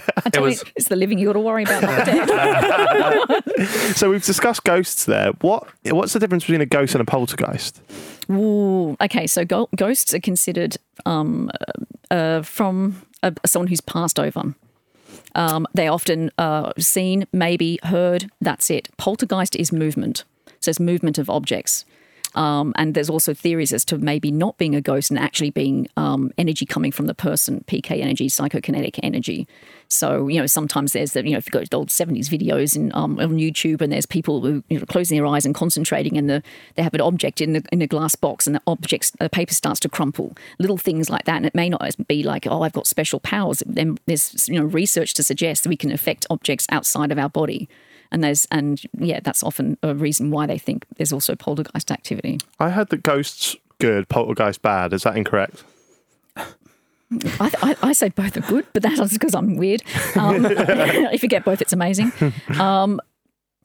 Yes and no. I think poltergeists are more confronting because it's spontaneous objects moving. Like you could be sitting there and something flies across the room. Like I think that to me would instill more fear. But then there's some people who say, I prefer that than having to see Aunt Maud walking down the road and freaking me out sort of stuff. So it depends on the person, I think. Have you had any of those experiences with like moving objects or... I've heard objects move. I'm not sure if it was poltergeist at the time, but I've heard footsteps, and I've heard a trolley in a place that there was only three of us at the time, and you can hear it clearly. Someone's pushing a trolley down the hallway. And there was no trolley. No trolley, no people, no nothing. Yeah, it was a Sainsbury's car park. It was 1 o'clock in the morning. I was hungry. Yeah, is there a image or a certain case that we could Google now that you think is the closest to, like, is there a photo out there on the internet where you're like, you can't explain that? Oh, honestly, no, not at the moment. Yeah, a lot of people, when it comes to poltergeist cases, go literally to one of the most famous, which is the Enfield poltergeist. Okay, I recognise the name. Yeah. Was there a film or something about it? Yeah. What is this about? It's probably one of the most well documented cases with regards to the paranormal, and there was a surrounding a family. I've seen the film. I've seen it's a TV show. It's not a film. I think it's a 3-part. It was like on BBC or something. There's probably a film on it British, as well. Isn't it? Yeah. It was in England as well. England. So we've got the images up here. Like, so it's scaring me. I don't know why. She was being. It was like thrown across the room. A possessed house. Yeah. What? Yeah. It's a really interesting. And it was very well TV show. Yeah, they had witnesses there. Police were there. They would see there was a witness on the street walking past the house and saw her levitating past the window. What? Yeah. So that's what I mean. It's just an incredibly intriguing case. It's always scary people as well, isn't it? Like, I think what I mean by that is like, I don't know. I don't know if it's because like Hollywood's depicted it as that, but like young girls with gaunt faces and dark black You never hair. see David Beckham just floating about, do you? I wish. That's wrong. I think out of all of the paranormal things, ghosts, UFOs, poltergeists and all of this stuff, the thing that scares me personally, although I don't consider myself to be a believer, is just poltergeists and the word of them. Is that common? Is that what most people's fears are? Absolutely. It can be intense enough to feel like you've got a presence in your home. But when things start moving about and being thrown about, or there was one case, the Battersea poltergeist case as well. There were two actually in Battersea, and in one of the cases, a woman was doing the dishes, turns around to a kitchen dining table, and all the chairs are stacked neatly on top of the... No way. And she was there the whole time, but had her back to it. How does that happen? No way. In your own home, and you know, like things like that. So it's incredible. And that's why I think that's that intimidation where objects move. It's out of your control, and it's frightful. Yeah, it's like if you went home and all your cupboards were open, you would be a bit like, oh, that's not nice. If especially after this chat now, if anything's moved in my house when I get home, I'm going to cry. I'm going to cry. Sorry, I'm laughing. I sound evil. No, yeah, good. What is it? Fee's got the bit. What is this? The Battersea one? The Battersea poltergeist? Yes, Battersea poltergeist. And there's drawings on the wall? Yes, so he would actually, the poltergeist would actually send letters as well. So he'd actually send letters to her. People didn't know who it was coming from, why. It was recently analysed because it was... what's her name? Shirley Hitchings was the girl that was dealing with all this growing up, and she was sitting there at work, and she was working in a place where they dealt with dressmaking, and shear scissors would fly across the room, and she lost her job because they thought she was following stuff around, but it was, so incredible stuff. But it would actually write letters apparently to her. As well. I know, there's so many question marks. You think postage stamp marks, was there analysing of handwriting, all the stuff that you think, well, hang on, what can explain this? So. Oh, wow.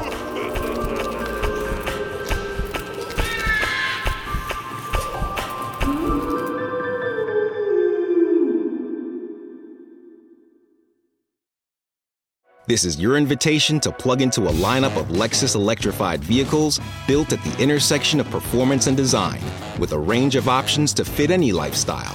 A feeling this electric is invite only. Fortunately, you're invited. Experience the elevation of electrification and some of the best offers of the year on select models at the Invitation to Lexus sales event, now through April 1st. Experience amazing at your Lexus dealer.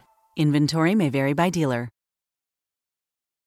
This episode is brought to you by Paramount Plus. Get in, loser! Mean Girls is now streaming on Paramount Plus. Join Katie Heron as she meets the plastics in Tina Fey's new twist on the modern classic. Get ready for more of the rumors, backstabbing, and jokes you loved from the original movie with some fetch surprises. Rated PG-13. Wear pink and head to ParamountPlus.com to try it free.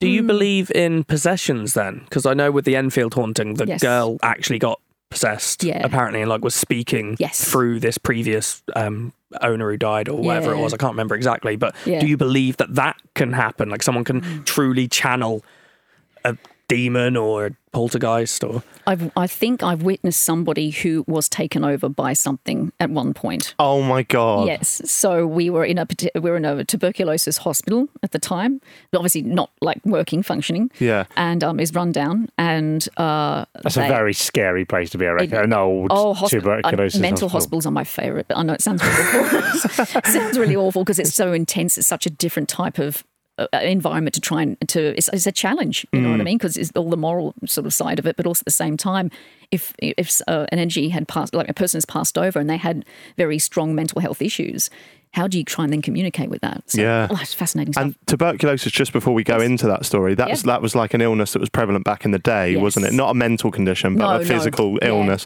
I think my granddad's mum and or dad died of that as well. That spread through his family quite a lot. So that was quite... That's what your BCG jab's for, to stop tuberculosis. So it's still a... It exists, but you get a vaccine for it now. Oh, okay. All right. Well, please continue. No, it's all right. No, it's fine. And we were in a particular area, and it was being filmed. I wasn't there at the time, but I saw him just as he was coming out, and literally coming out as in being more himself. And he was sitting in the hallway, and firstly there was tapping on his shoe. And the camera's there. There's no one. It's all night vision, so you can see exactly what's going on. And this has been like a live feed to where we were sitting. And I'm thinking, what's going on? And he's looking, going, what? Someone's tapping on my shoe. It's like tap, tap, tap, tap, tap, tap, tap, tap, tap. And then he looks up, and then the chair gets pulled out from under him, and then he gets up and he runs. and he's screaming and he runs, but it's not from a place of fear. He was gone. He'd lost wherever he was. He'd gone somewhere else. It took 3 guys that played rugby to try and slow him down, but he was running in the dark and knew exactly where he was going. And so they were trying to find him, found him, crashed him to the ground. He's like literally just completely overwhelmed by what it was, I don't know. They dragged him back out. As soon as he got out, he looked up at me, threw up, which is actually a common thing when people come out of something that's intense energy. Like they say, mediums say that's an energy transference. It's too quick for you to sort of gradually go out. It's almost like, snorkelists, like you've got to kind of gradually come back out to the surface. It's a bit like that, too quick, and it makes people sick. So he looked at me and I vomited and was like, oh, thanks. Is it my hair? I'm just thinking this is a new excuse when I come home from the pub. No, I wasn't drunk. I was possessed. The devil made me do it. The devil made me chunder. Perfect. So, and then he came to and he goes, what happened? Oh, my God, what happened? He's like, whatever happened completely wiped him. It's the only time it's ever happened. That is mad. Yeah. And is that the kind of person that exorcisms are for? Is that who they... Who is the person? Who are the subjects of exorcisms? Basically, that's a good question because he's not a strong believer in religion. So it's because I'd often think people who would be more fearful of being demonically possessed because it falls under that.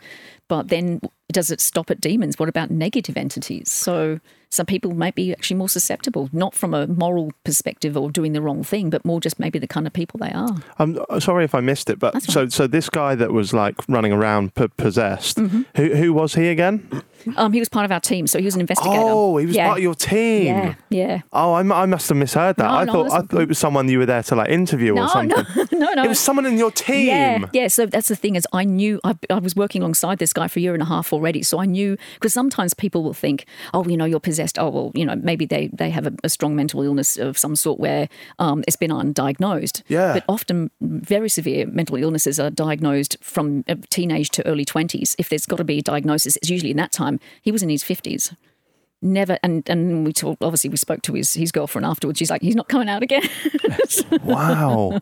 Have you spoke to him recently? Or not recently? He's lost touch over the years. Yeah. I wonder if that's happened since. Sounds a bit like a hypnosis thing, doesn't it? We had a hypnotist on here actually who hypnotised me into forgetting my own name. Oh, that's a good point. Like that.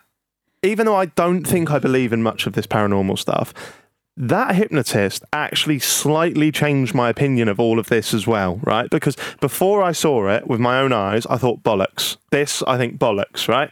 But I've seen it happen now. Yeah. I've seen, and people online on like our audience, and I get it why they would think it. They're skeptical as well, as are we. I saw Stevie get hypnotised, right? We were sat this close and he made Stevie forget his own name, which is, and I always say this when we relay this story, but Stevie doesn't like to be wrong, right? So he wouldn't have liked to have been seen to be silly in that moment. There is no way, I would bet my life, there was no way you would act that, right? I almost cried. I hated it. Yeah, I saw so uncomfortable. The tears in your eyes. And the audience, our audience online, and again, I'm not calling them out because I appreciate why they think this, they don't believe it. They think we put it on. There's no way that was put on. So I was sat in the other room and I could see it going this. I was stood up like, what? Because first of all, he tried to make me forget the number 7 and I didn't because my brain, because like when I was under, I can kind of like, I still had this capability in my brain to, if I wanted to just go, I'm not doing this. Yeah. But like, I also felt heavy, so I could just allow it to happen. I wanted it to work, but then he told me to forget the number 7. And as soon as he said, you're going to forget the number 7, my brain was just going, 7, 7, 7, 7, 7, 7, 7. Yeah. And then when he said, can you count to 10? I went 1, 2, 3, 4, 5, 6, 7, 8, 9, 10. But because my brain was repeating it. And then when he said, you're going to forget your name, he never told me my name. He just went, you're going to forget your name, your first name. He didn't say you're going to forget that you're called Stevie.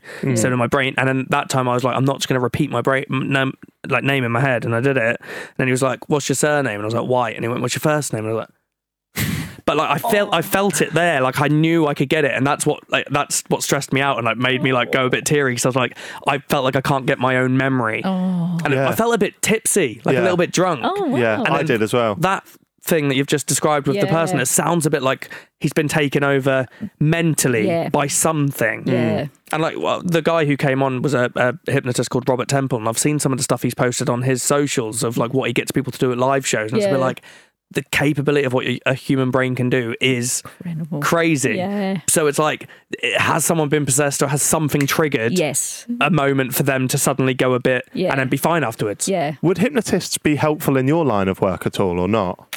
I think when it comes to recalling something that happened to them from experiences, and I know they do that with people who felt they've had visitations and third encounters and stuff with UFOs, ETs. So I think from that perspective, because our memory over time can change things. We may not remember something exactly the way it happened, when it happened, or there might be detail we forget. So I think from an hypnosis perspective, to go back into the repressed memory and actually, pull those details out, I think from that perspective, it would be a good thing to have. Oh, this is fascinating. I think I believe in poltergeist now. My job is done. was that moment not terrifying for you? Like, that's got to be a moment where you're going, okay, this is real shit. It was the one and only time I wanted to get out of a location as quickly as we wanted to go in it. Wow. Because it was like, if that's going to happen to one of our people, we need to go out, we need to reconvene and look at why this actually happened. Did you catch all of that on camera? Yeah. Where can we see that? Oh, I've got to figure out where it is now because it was an Australian production. I'll have to dig out the details. The company was called Moonlark Media in Australia, and they're the ones that actually did the filming for it, so it depends on where they've got that placed. What was that show called? It was called Phasmophobia. Right. There's a game called Phasmophobia. Yeah. I played it. It's terrifying. Well, don't play it around me ever. You go into houses and try and catch ghosts and stuff. Really? It's terrifying, yeah. Cool. Made me scream a lot. Oh, wow. Maybe I do want to play it. Robbie asked you whether or not you believe in psychics, and you said you're 50-50, probably veer more on the skeptic side. Where do you sit on that same scale when it comes to poltergeists then? I think there's definitely more of a possibility, but I don't think it's driven from spirit. I think it comes from the person. Right. I think the person, their energetic makeup, what they're doing, because a lot of the time when people come to me with haunting, in feeling like their homes are haunted, one of the questions we often ask is, what's happening in your life? Is everything stressful? Because lack of sleep, stress, all that stuff can actually, really quite affect somebody. And, lack of sleep in crappy hotel rooms. Yeah. But it does. Over time, it will start to make you feel like you're losing your mind. I've been really tired, so tired before. I got actual deja vu and it was absolutely horrible. Worst thing, where everything that happened, it felt like it had happened before. I knew, and if you nodded your head there, I would have known that you were going to do that. I knew it was my brain messing around. I was just exhausted, but I have to go to sleep. This is unbearable. I just laid down in bed, woke up and I was all right. See, there's like a medical, scientific reason behind that deja vu, yeah. But back in the day, we may have just put that down to like paranormal, demons, possession and stuff like that. And that's what the film explores as well, isn't it? Pray for the devil. Yes. It was seizures, wasn't it? Yes. Back then. Back then, yeah, definitely seizures was a huge thing. There's vocal intonations as well, the guttural growl, facial contortion as well. People saying levitation as superhuman strength. So, and all those characteristics, which is what's great about this movie, is the fact that it represents a really good array of all that different type of stuff. Right. And also the knowledge of people's lives that the person's never met before. That's also is considered an aspect of someone being demonically possessed as well. Have you ever witnessed an exorcism? Oh, you couldn't do one. Have you ever seen one? No. What I've seen has been on videos and YouTube and what happens in an exorcism? What do they do? So obviously they now, because the Roman ritual was written in 1614, and in 1999 they changed it to include a lot more about taking out the stuff which we now know as mental health issues. There's more of a strict process again, because the church have their own psychologists that actually, because when a case they think might actually be a real demonic possession, they will then actually get these psychologists to go in and actually also assess these people as well. Then once they think, this is a legit case, then they'll start the process. And that is, they use the Roman ritual, the modified one, and it's actually a handbook. It's a guidebook. It's not actually like a, you must do it this way, because every situation is different. And they will go through, they will read through that. There's certain prayers at certain times, but they can modify if they need to. Obviously, holy water's there. There's usually, I think, 3 people. There's the priest's second person. And I think generally there's a medical person there as well, just in case things actually start to get out of control for the person. individual from a physical perspective. And they all got read rights and cast it out, and it's to cast it out and bind it away from that person. So that's why I'd be considered a risk, because if once they've gotten it out, it would go to somebody who doesn't believe. And they say, the devil's biggest argument is the belief that he doesn't exist. So they think that I would be a high risk, and so but that'll be done multiple times until over time that person is okay, or maybe one time. It depends how bad it is. Well, shit, because that's me then. I don't go to any exorcisms then. No, but I don't believe. So if there's any, like Beth said there, that like the demon will come out, like, well, where would it go then? If it doesn't go, it goes to the next vulnerable person. So Stevie then. So how's it trapped? How is it not allowed to go to a person? So they bind it away, and that's the thing. Sometimes you'll see movies like, "Oh, I cast thee out." It's like, no, you got to bind it, man. It's going to be flying everywhere. Fucking idiot. Yeah, that's it. Yeah. Give that bloody demon out. Bloody. My kids, you're not going to watch TV until you've bound that demon to something. So we've obviously only ever seen exorcisms in movies and things like that. You've said you've seen some in other video footage. Have you ever seen some like real exorcisms where you've gone, okay, that is next level? Not as yet. You're still looking at it and thinking, okay, that's... Yeah, and that's because it's hard because I'm not there and I'm seeing a video and I don't have any of the background on it. Yeah. That's the worst thing about it. So that from that perspective, I can't draw a conclusion. It must be a really challenging thing now with the mental health side of things, because back in the day, they'd drill into your head if you had a headache. But now it's like there's a lot more going on. Oh, yeah. And there's all different... I mean, schizophrenia is the closest you would think that would be an explanation for someone who may feel like they are being demonically possessed. But like I said, most of the time, that's diagnosed very early these days. And there's treatment. There's issues, aren't there, around, for example, people in certain cultures using exorcisms to cure homosexuality or things about that. Is that widespread? It's in areas where it's difficult for people to get medical help. You'll find those things will still continue. There's only up until 2016, there was a case where someone here in the UK had an exorcism done, and it was in a rural part of the UK. I think the name escapes me. And that person passed away. And this is 2016. What, during an exorcism? Yes. Yeah. What because what they do is they, and I mean, obviously in parts of South America and all that sort of stuff as well, what they do is some people, depending on what line of faith they are, will actually, the more uncomfortable they make someone physically, the more they think that's going to get the demon to leave. Oh. So that person is put under, I mean, even in Buddhist faiths, they'll rub salt sticks in between your fingers, they'll dog poop everywhere, like literally just ways to make it awful. They'll make you starve.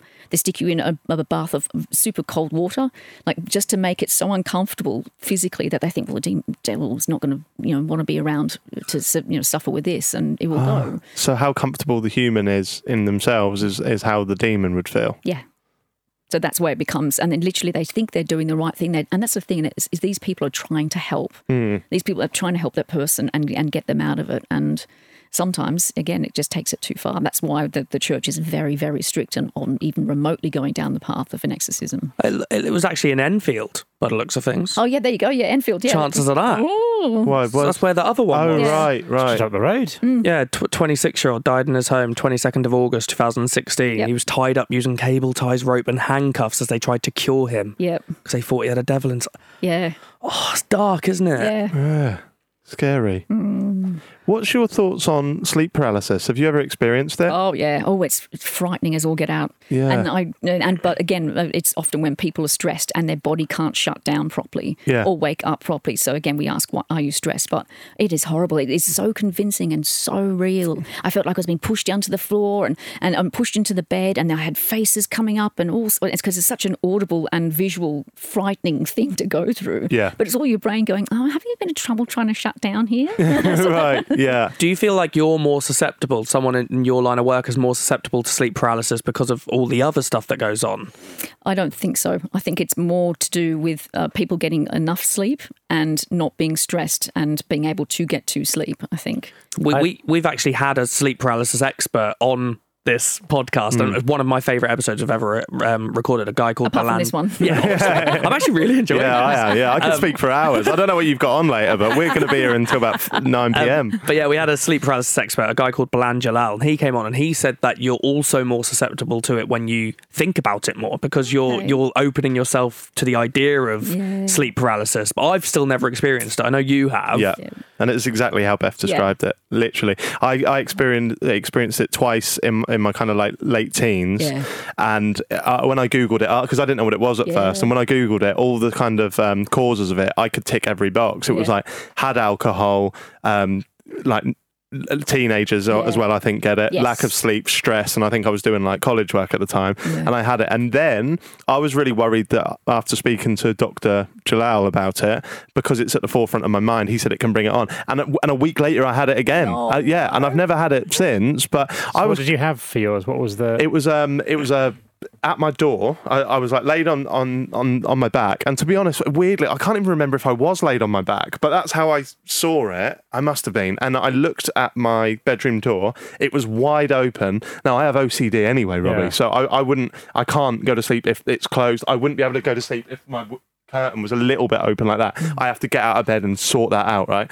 I remember seeing it wide open, going, fuck, that's weird. Why is that wide open? And then I saw like a black silhouette of a person with very stereotypical Hollywood horror like hair in front of it, like that. And then it just came at me like real quick. And then I woke, and that was intense. Yours is better than mine. I had a weird thing that wasn't, I don't think it was that, but when I worked to Sky, I used to do really long hours sort of thing. We'd do the show I was working on a Saturday morning, and then I'd come and have a nap.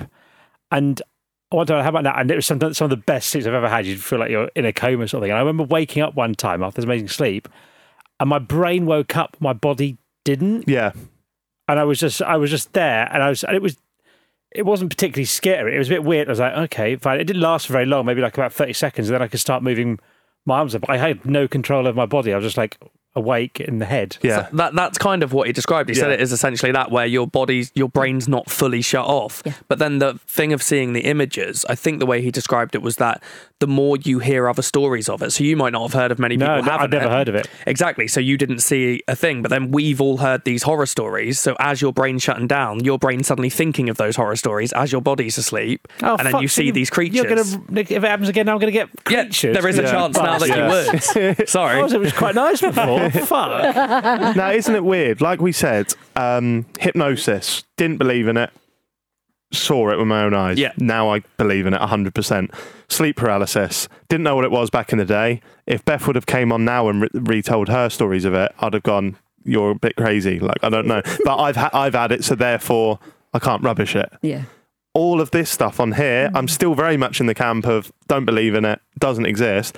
But everything else I thought like that has proven me wrong. So who are we really just to cancel it out? The same as how I am with religion now. I used to wear like my atheism badge, like a pride of like, oh, I know more than you do. I don't fucking know. Like, I used to say that religious people were mentally ill and stuff. Like, how ignorant is that? Like, I don't have any proof. I don't have, my best guess is their best guess. That pushes you more into agnostic then, doesn't it? Well, I think everyone is agnostic, because a religious person cannot prove to me the existence of God as much as I can't disprove the existence of God. But like Ricky Gervais always says, so I don't just want to be a mouthpiece for him, but the burden of proof isn't on me, is it? No. I'm not going around saying it's there. I've got to say that with this side of it, kind of coming into this episode, I think the fact that you're kind of on the side of the skepticism helps so much with the explanation of it, because there was a bit of me thinking you might come in here and go, oh, God is my witness, ghosts are real, this is 100%. And I was thinking, oh, this is going to be a real struggle. But you're so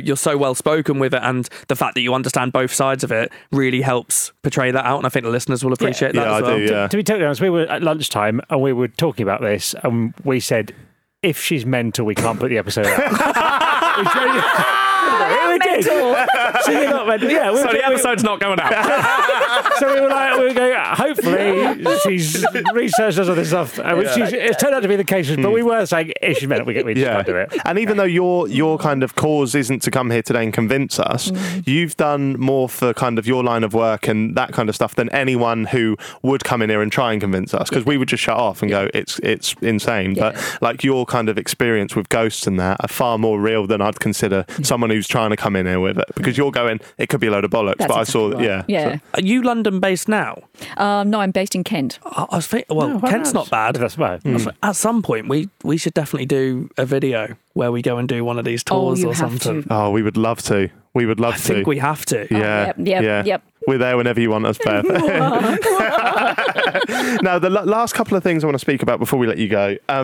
Ouija boards. Yes. What are they? Because growing up, my mum was quite liberal. She didn't tell me not to drink or do drugs, but she told me not to fucking mess with a Ouija board. That's what we were saying. It's really strange. I don't know if it's just because we're both from the same area of Norwich. That was something I was told as a kid.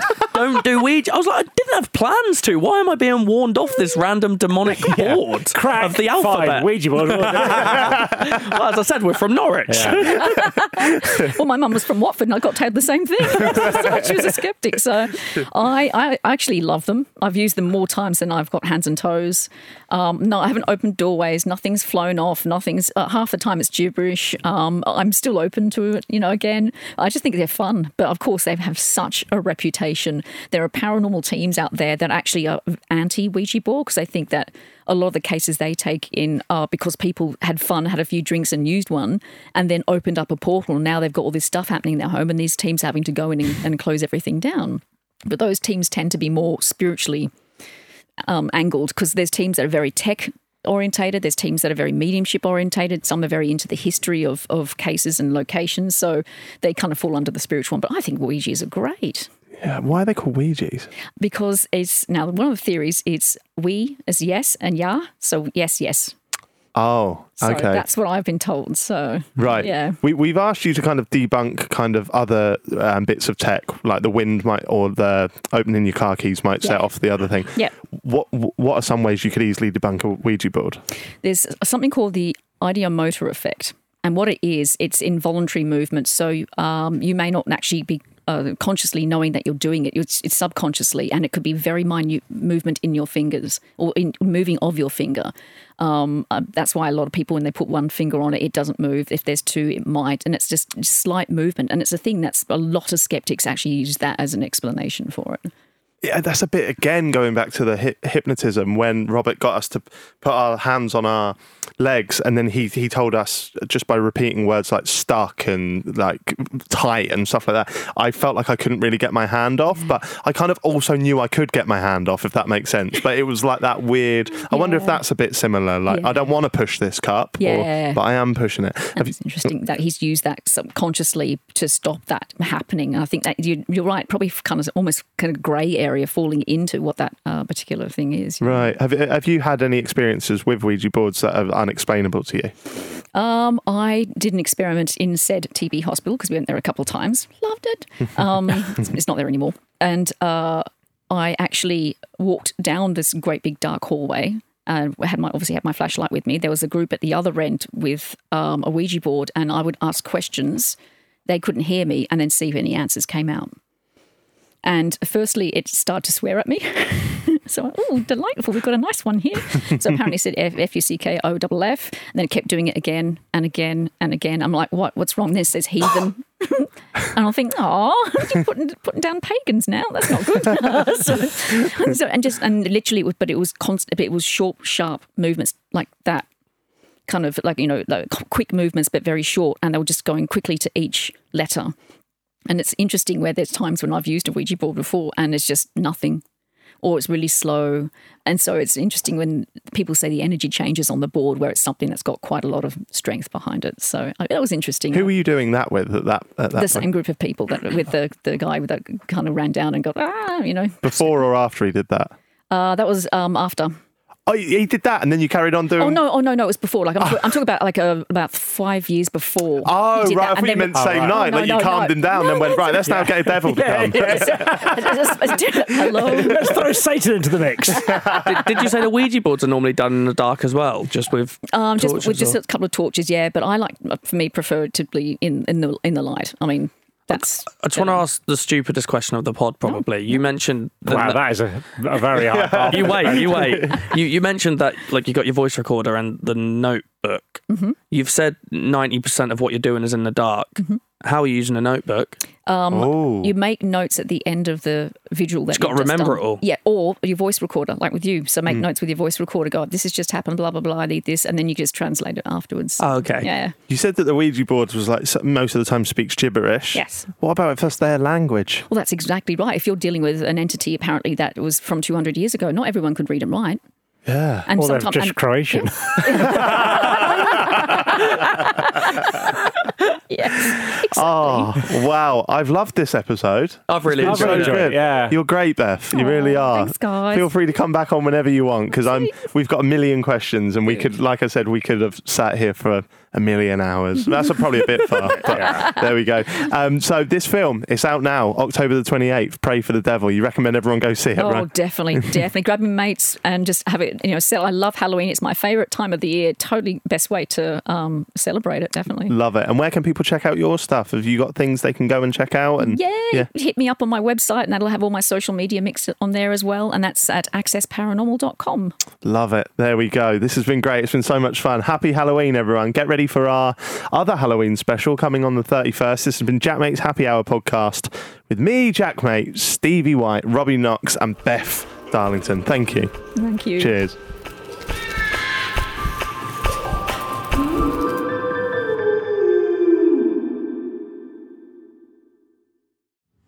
Jack Mate's Happy Hour is a Stack production.